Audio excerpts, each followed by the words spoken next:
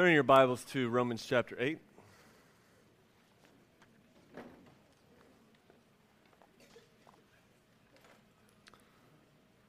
Romans chapter 8. We are doing a series through verses 28 through 30. This is our second part in the series today. Follow along as I read Romans chapter 8, verses 28 through 30. And we know that for those who love God, all things work together for good, for those who are called according to his purpose. For those whom he foreknew, he also predestined to be conformed to the image of his Son, in order that he might be the firstborn among many brothers. And those whom he predestined, he also called.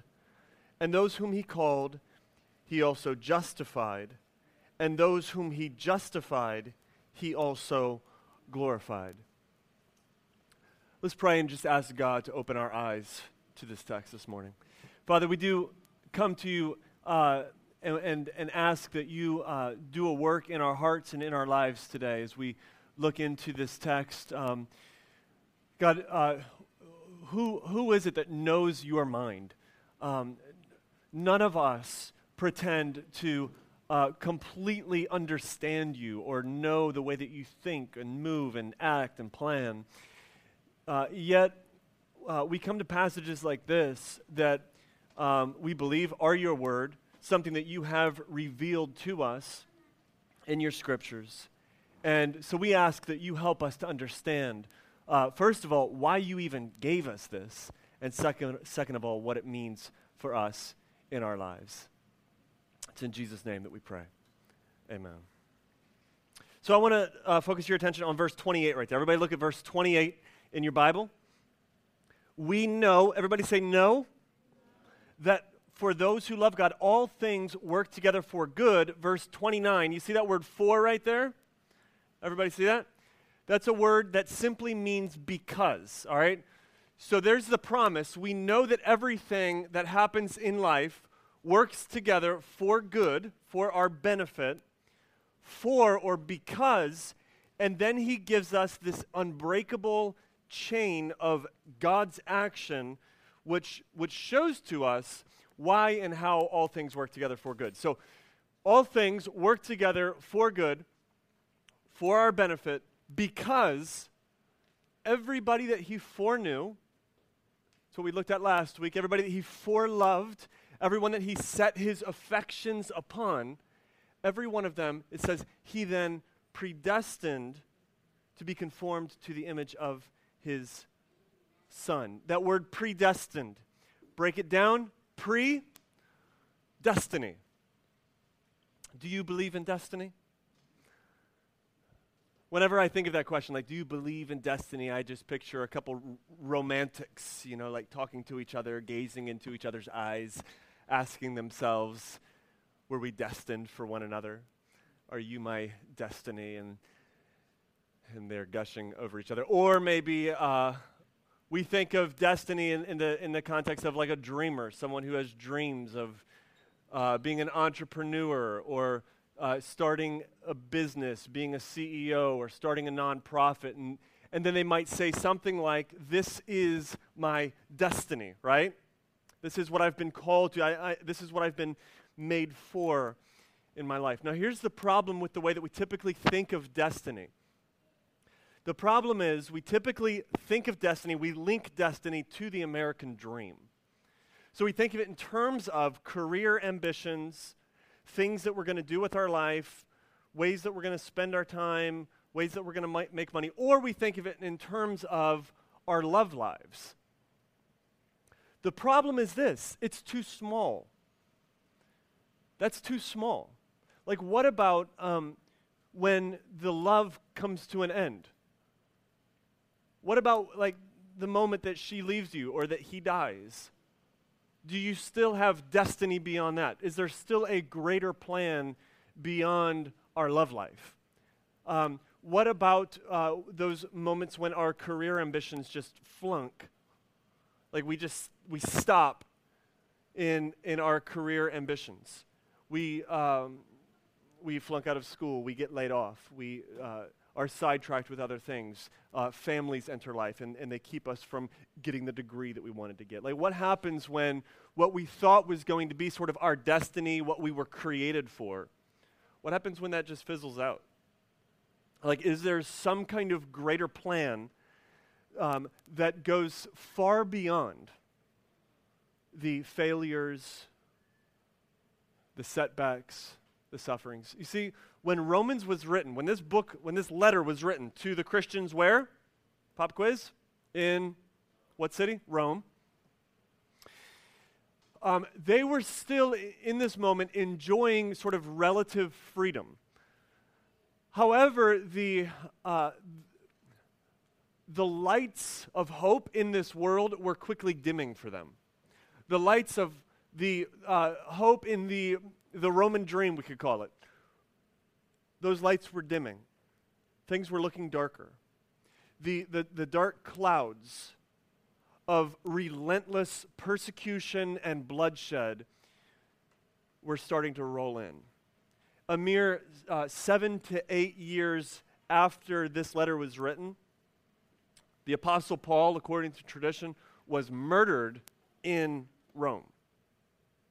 So imagine you as a Roman citizen, you get this letter, and the culture right now, it's sort of drifting toward, the stage is being set for the murder of the person that's writing this letter.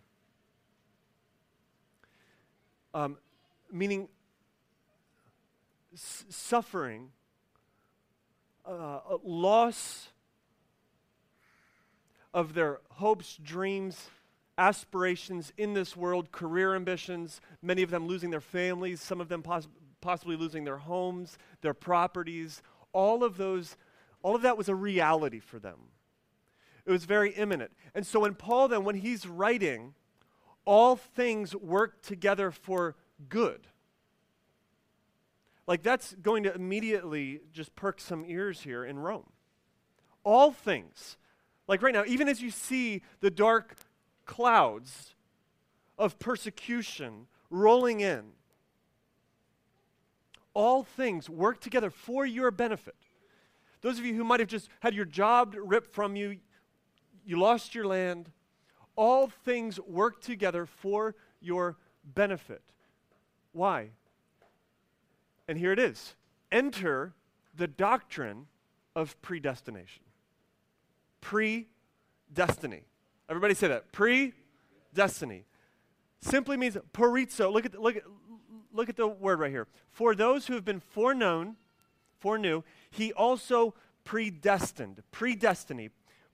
Pro orizo. It simply means that the things that are going to happen, the plan for your life, has already been planned out by God. Meaning this: God has a destiny for you, Roman citizen. For you, Christian in the Roman Empire, as things are starting to look bleak, as the destiny that you thought was going to be yours in this world is no longer there, what he's saying is that God has a greater destiny for you. There is a secret plan of God, and listen, all things, he's saying, are working together to bring about that plan.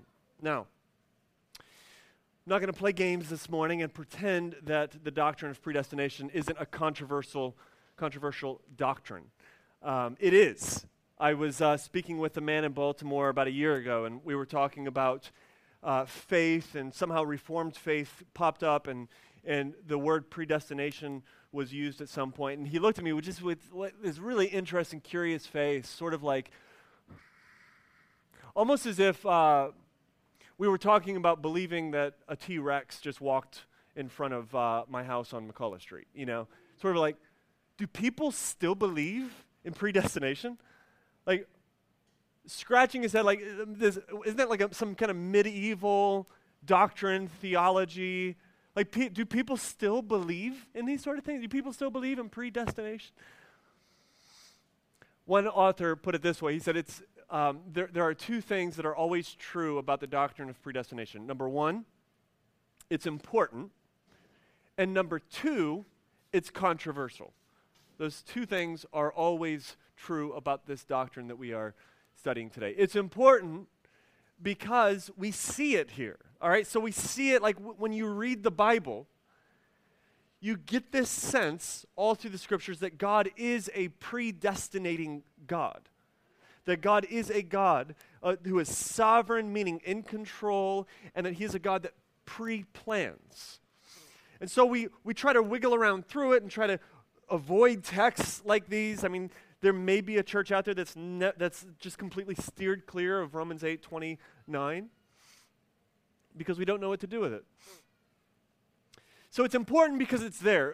Deuteronomy chapter 10, God is referring to the people of Israel specifically, and he says this about them. He says, I chose you above all other people. So when God first chose Israel, there was this sense that he chose them above all other people and had some kind of plan worked out for them. In Acts chapter 4, verse 28, referring to the cross, the crucifixion of Jesus, it says this. It says, the Gentiles and Pilate did what God had predestined them to do, meaning that God planned for the Gentiles and for Pilate to put Jesus to death. And so they were doing the plan of God. In Ephesians chapter 1, Paul put it this way. He says that we, Christians, we were, in view of this coming Savior, we were predestined, he says, to be adopted as children. So God is a predestinating God. Now, it's controversial because we've traded the truth for a lie. The truth of the magnificence and the power of an almighty, righteous, just, and holy God for a lie that says you are at the center. You are in control. You see, us in our fallen state, we cannot deal with the fact that God is greater and more powerful than we are. And so even though we look at our salvation as something by grace, we still want to be the one that's in control of that. Even though we look at our spiritual growth as something that God helps us with, we still want to be the one who is responsible for that. It concerns me when I hear Christians start talking about their conversion and their spiritual growth with using the word I. I did this, and then I did this. Look at what I have done. Like I am at the center of everything that I do, and I am in control of my own destiny. That is what we want in our fallen fleshly state. As we become Christians, that is the way that we think. But as we come to the scriptures, and as we learn, we begin to realize that God is in control of our destiny. And we place ourselves in the background, behind his voice, behind his plan. And so we then, desiring to be at the center, we often create a culture in our Christian world where we, instead of begging God on our knees for a revival to sweep through the city, we just put it on the calendar. And we say, okay, from August 1st through August 6th, there's going to be a revival. And then everybody gets around the planning table and who's going to do the music? All right, who's going to do the preaching? Who are we going to come in to preach the revival? All right, and then who's going to let God know? Like somebody's got to get on the horn there. And then God's like, whoa, I didn't even know you guys were doing this. Like, all right, let me get some things moving here for you, right? I mean, we have created, over the last 100 years, created a culture where we think that we can, on our own individual effort, work up a revival instead of falling on our knees, begging God to move in such a way that we cannot. Instead of bowing ourselves at the foot of the cross, begging for mercy as a fallen, broken sinner, we use language like pulling blessings down. Instead of seeing God at the very center and the very core of our conversion, meaning our coming to faith, we then create a culture where we walk an aisle and we choose for Christ. Now listen, we do choose for Christ, all right? There is a sense where you do choose Christ, and you did choose Christ. You turn, we're going to talk about that in 2 weeks. But what we have to stop right now, and this is where we must humble ourselves and step back and look at what the doctrine is, predestination is telling us. We didn't first and foremost choose Christ. Christ first and foremost chose you.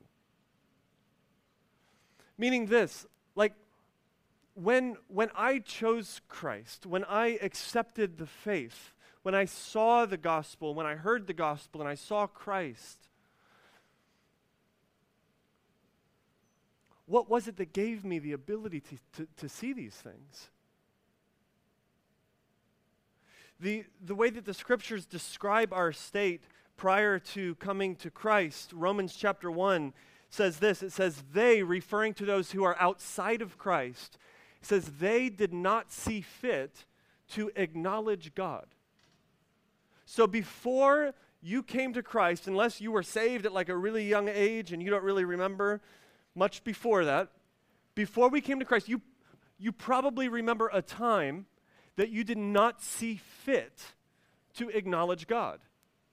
Like you had a sense that there was a God, yet you didn't see fit in your thinking and in sort of your sphere, your worldview, what you had planned for your life. You didn't see fit to acknowledge God. Ephesians chapter 2, it makes it even, goes deeper with it, stronger, shows how drastic our state once was. It says this, it says that you were once dead in your trespasses and in your sins. Now, how can dead people believe? How can dead people choose to become alive?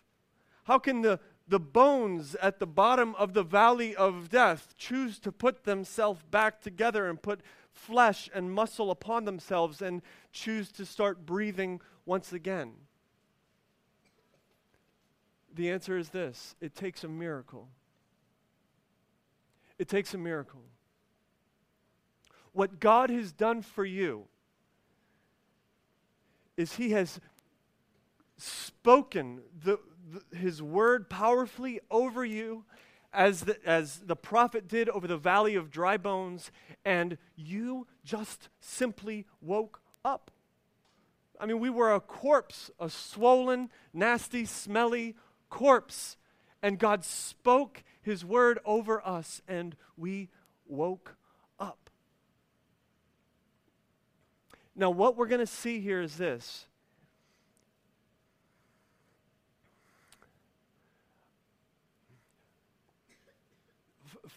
First of all, let me back up. It is, when we talk about this word predestined, it is a shame to reduce this simply to a controversial debate about whether or not God chose some and not others.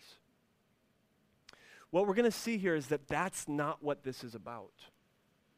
What this is about a specific plan that God had for you, an deserving, swollen corpse, to raise you to life, to bring you into a new reality, and to create a destiny for you that is beyond your comprehension. So let's dive into that word again, predestined, predestinee. It means this. It means all of those who He foreloved, all of those who He set His affections upon, He decided what they would become. So God, as He loved you, didn't just stop there, but He also said, I have a plan for your life. Like, I am deciding what you will become. Look at it. For those whom He foreknew, He also predestined. Now, there's two actions here of God which help us to see what He predestined us to become. Number one, look at it. Predestined us to be conformed to the image of His Son. Now, there might be an objection right off the bat that says, I don't know if I want to be like Jesus. Like, dude wasn't married. He was probably serious all the time. He died a violent death as a young man. Like, I don't know if I might want to be like, name it. Who do you want to be like? Kanye West? And Yeezus? Nobody wants to be like Kanye West, do you? I mean, we might have images like, that's who I want to be like. I want to be like that. But the idea of like, do I really want to be like Jesus? You know, is that really my ultimate destiny? Is that what I want my ultimate destiny to be? Listen, if you at all have any inclination toward that kind of objection, I want to rephrase it for you. Do you want to be accepted by God? Like the Creator God who created you, created this world, is sustaining all things. Do you want to be accepted by God?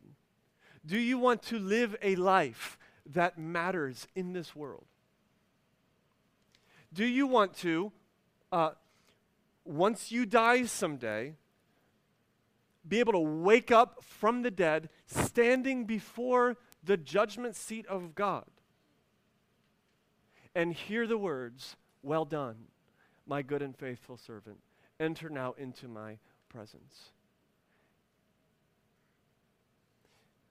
Friends, we want to be like Jesus. Now let's look at it. Our destiny, he says. You have been predestined to be, he says, conformed to the image of Christ. So here's you, okay, struggling with sin every day. Amen?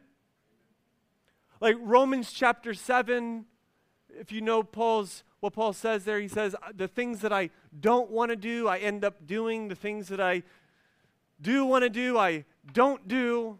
Like, how many of us can resonate with that?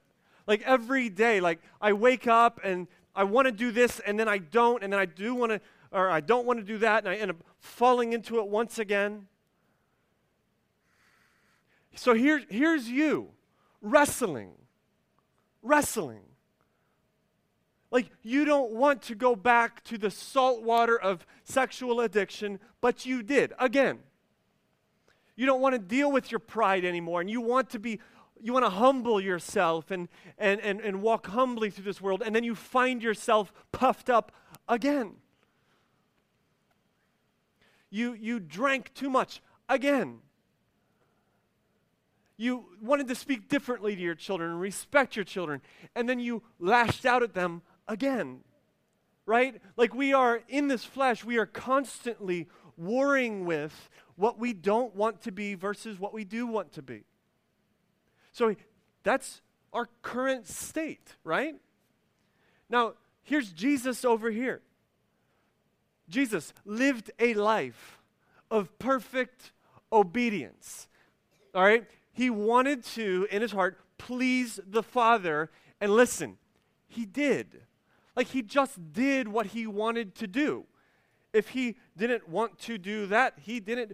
Perfect, active obedience. Jesus was merciful and loving to those who I so easily judge.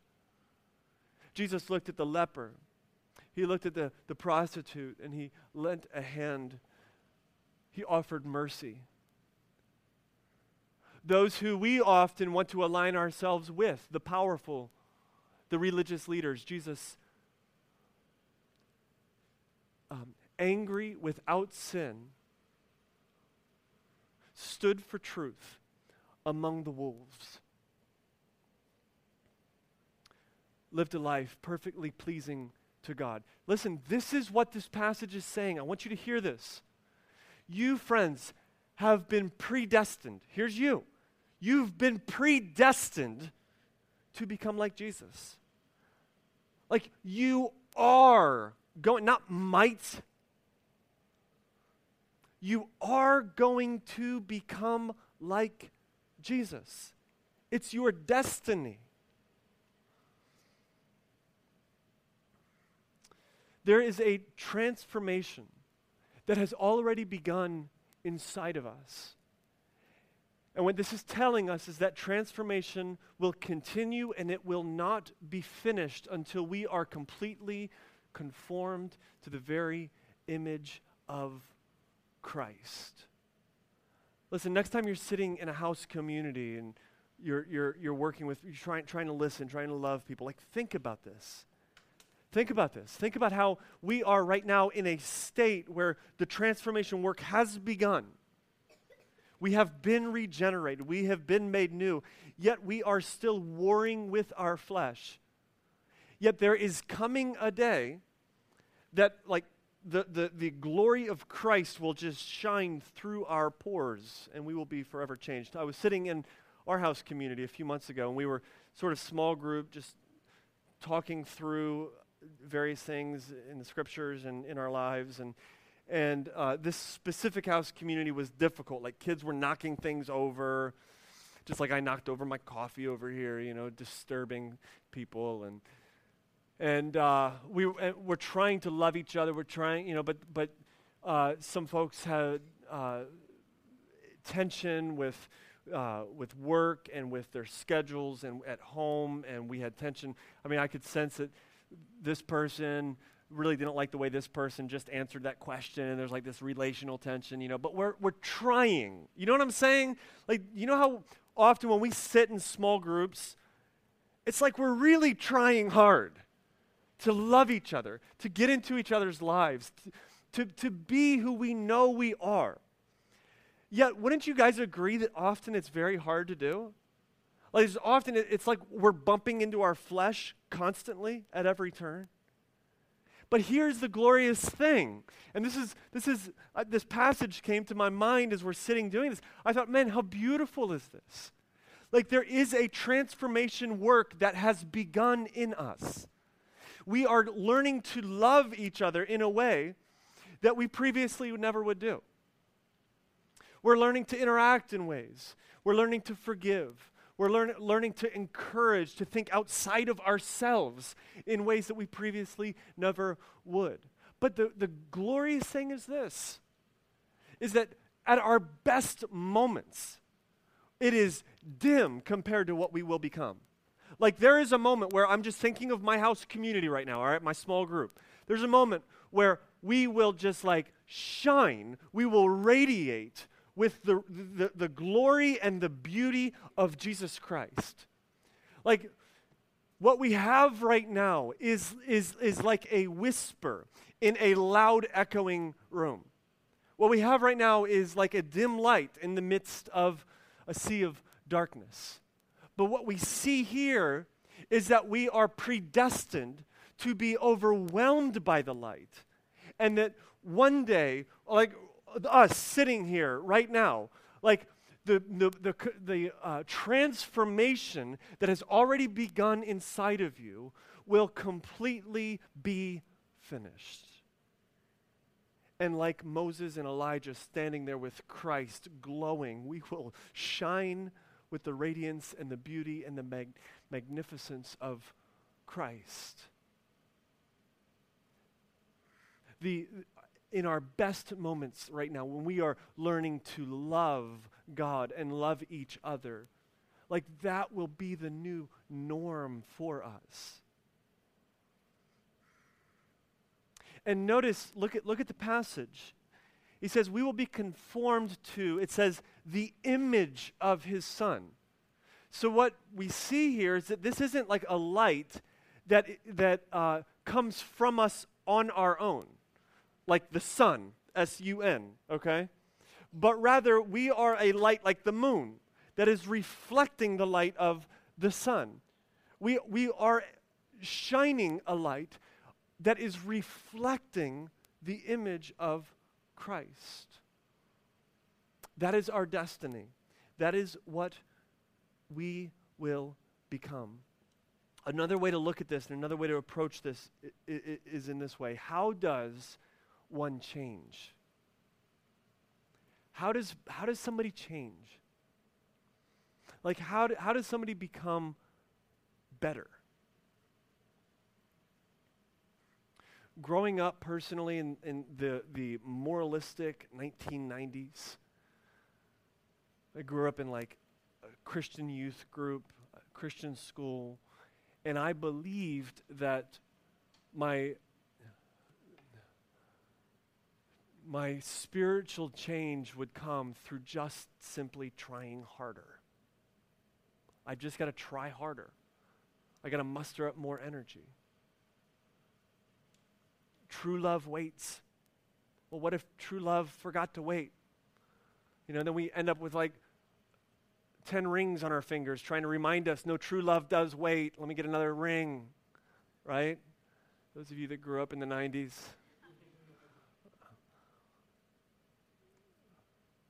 And like, how does somebody change? Or another way to ask it, what do we feed off of so that we may change? Do we feed off of our own effort? Do we feed off of the reminders that we can give us, the strings that we wrap around our fingers? I remember in the 90s, the way that we were told to battle pornography was to put a picture of your mom on your computer, and that'll remind you, it's like, well, the picture goes away, but let's just put another reminder, like, let's feed off of reminders. Let's feed off of things that we can kind of put in our pet. Like, how are we going to change? We're going to feed off of our own effort. We're going to wait till New Year's, and then we're going to make a resolution, and then we're going to feed off of our New Year's resolution. That's going to bring about change. Or we're going to sign a commitment card, or a recommitment card, or a recommitment card, and I'm going to feed off of my new commitment to God. Like, how do we change? Friends, the answer is this: God changes us. God changes us through this, through feeding off of Christ. You see, the fact that Christ lived a righteous life is not just some nice bit of our Christian history, but that is an act of righteousness that is distributed to you today so that you may be obedient to God, so that you may change. Now, how do we feed off of Christ? I believe that God has given us the means to feed off of Christ. Regularly, we come and the word is preached. The gospel is heard over and over and over again. We feed off of the word that is preached. We confess our sins together. We get on our knees and we confess our sins, and then we are reminded again of forgiveness. We are feeding off of the forgiveness that Christ offers us. We regularly come as a community to the table and we take communion together, this symbolic act of feeding off of Christ, in which that we are reminding ourselves of his sacrifice. We're reminding ourselves of the fact that his body was broken so that we may be made whole. Friends, listen, why is it that we should participate in the means of grace that God has given us, in listening to the word being preached, in singing a song together, in partaking in communion, in your individual prayer and Bible reading? It is because these are like the hoses, all right, through which the water of Christ flows through, so that we may feed off of Christ. And then how do we change? What we find is this: as we feed off of Christ, God just simply changes us. He just simply changes us. In the same way that your initial I believe the gospel, coming into faith, in the same way that was grace, every act of obedience on your part is also grace. It is God giving you the strength and the power to say yes to him. And why? All right, second action here. He gives us the why. He tells us why he does this for us. Look at it. For those that he foreknew, he predestined to be conformed to the image of his Son. Look at this. In order that, so he's about to tell us why he's doing this. Why is it that he would raise you up and conform you into the very image of Christ, that is your ultimate destiny. Why? In order that, look at it, he, referring to Jesus, might be the firstborn among many brothers. In order that he might be the firstborn among many brothers. Now, what does that mean? I had about a 1.5 hour conversation yesterday with the Jehovah's Witness. It was awesome. Like, they were trying to leave, and I was like, yo, you came to my house. You're staying here. There was like 4 of them. And, so we went to this text, actually, and so they told me that firstborn means that Jesus was the first created by God.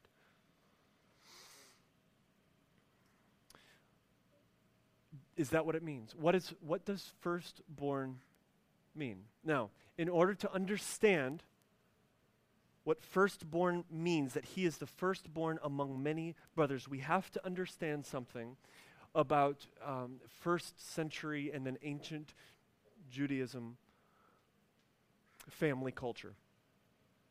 The firstborn in a family was the one who was given preeminence. The firstborn in a family was the one who would receive the inheritance. Firstborn in the family was the one who would receive the honor. They were like just basically the top dog, the firstborn. What this is saying is, it's not saying that Jesus was the first created. John 1 gives us a problem with that. What this is saying is this.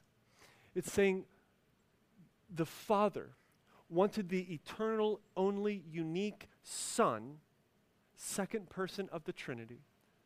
He wanted his Son to have, listen, many brothers and sisters so that he may enjoy firstborn status. So that he may be preeminent. So that we, his brothers and sisters, may look at our older brother and say, he is the most glorious of us all. So that we, his brothers and sisters, may be able to look at our older brother and say, he is the one that deserves all of the honor and all of the glory. He is the best. He is the top dog among us. Listen, what this is saying is this.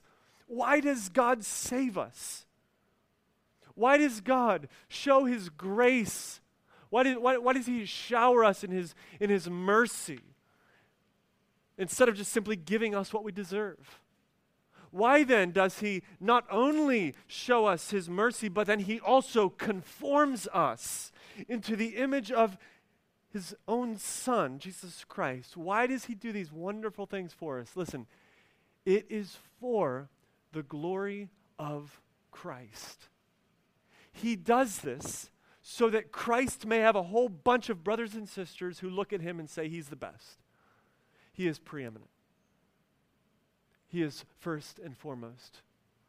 He is the one who is worthy of most honor. Now, let's bring all of this back to life today. What does this mean for your life today? Number 1, it means that even the suffering in your life is part of God's plan in making you like Jesus. Even the suffering that you are facing right now in your life, the weight of this world, is part of God's plan in making you like Jesus. I can only imagine after the Apostle Paul was murdered about 7 or 8 years after the writing of this letter.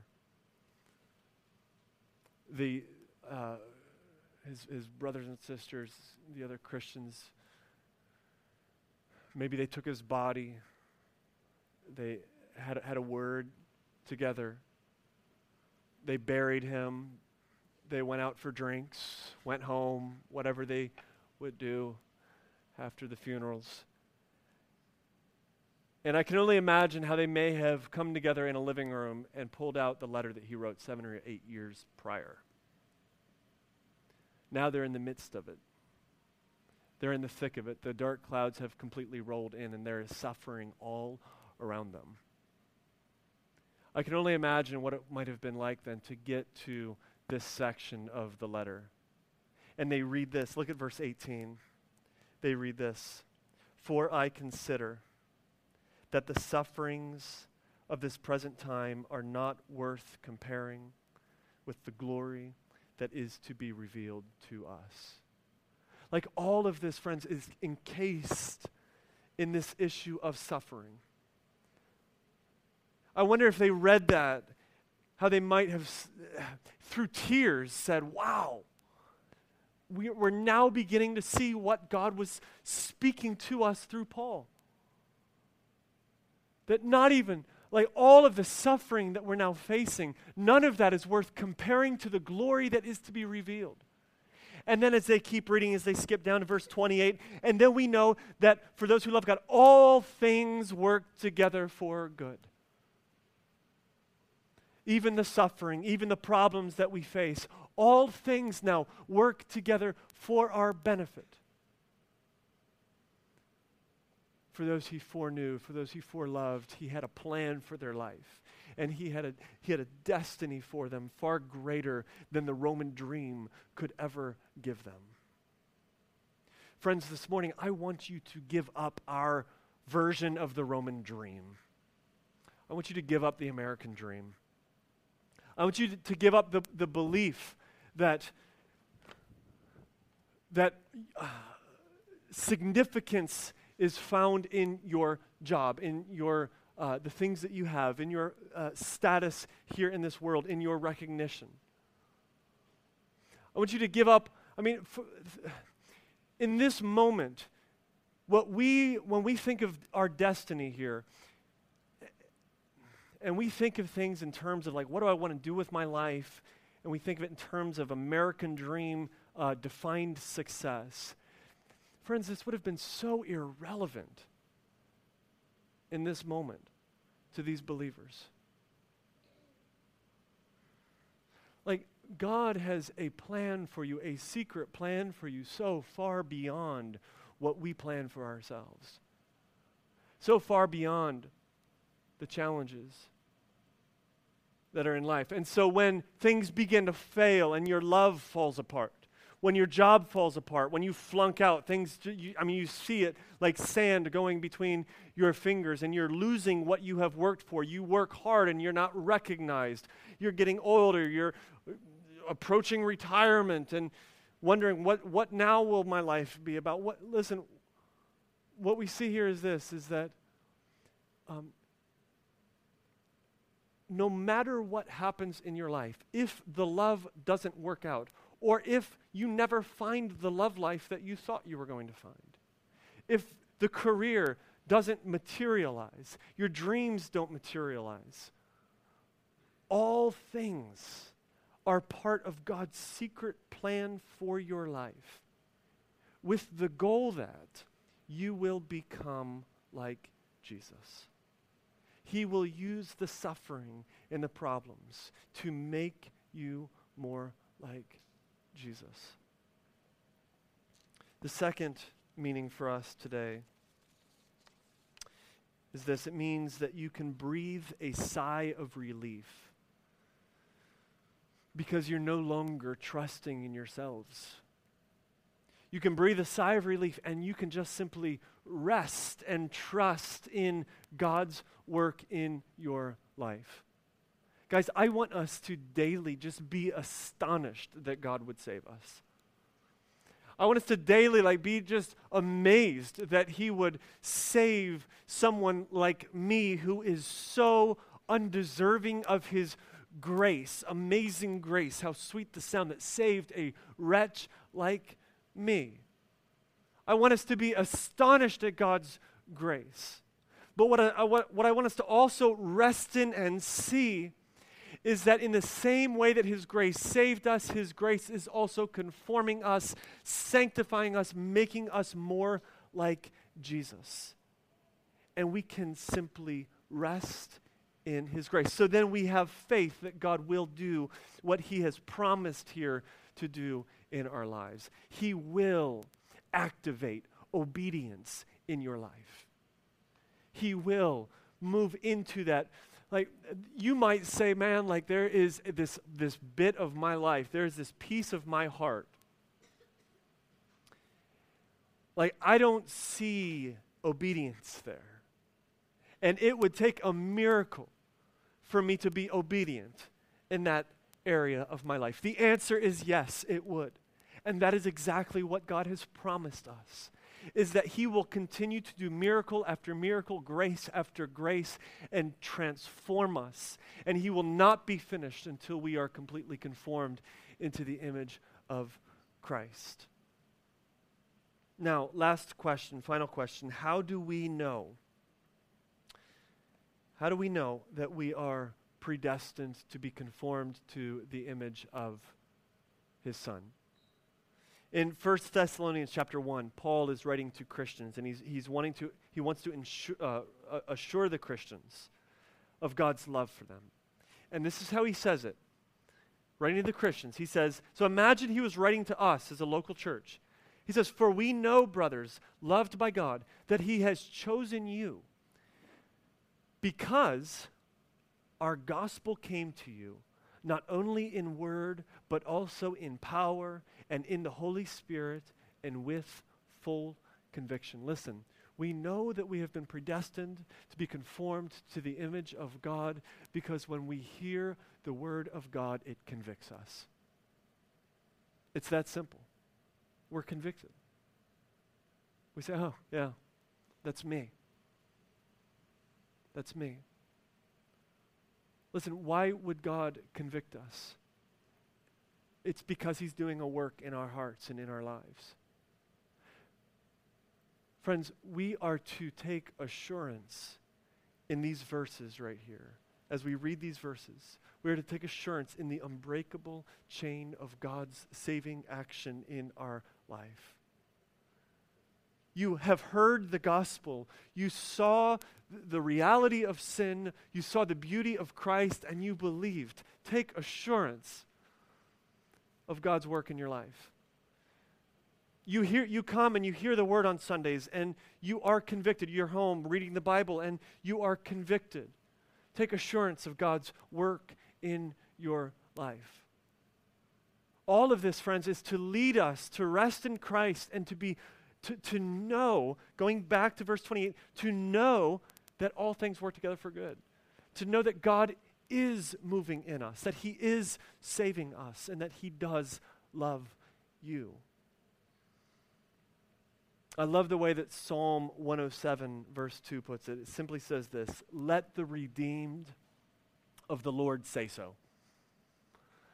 Like, God wants you to have assurance in your life that he is moving and working in you and doing something far beyond what you can imagine. So let the redeemed of the Lord say so. Has God redeemed you from sin? Then say so. Has God given you victory over the power of the enemy? Then say it. Has God released you from the power of the chains of shame in your life? Then say it. Has God showered his mercy on you? Then say it. Friends, let's take assurance in the work of God in our life this morning. Amen? Let's pray. God, we ask that you assure us of your love for us.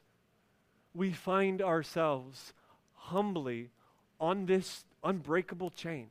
We realize that you have loved us, that through your word you have convicted us, and we find through that, just simply through the sense that we have been convicted through hearing the gospel, we know that we're part of this unbreakable chain. We thank you, God, for the fact that you have given us this promise that you will continue to work in us, that you have a destiny for us so far beyond anything that we can imagine, and that we will be conformed to the very image of Jesus Christ. God, let us have faith in that. Increase our faith. May we see Christ. It's in Jesus' name we pray. Amen.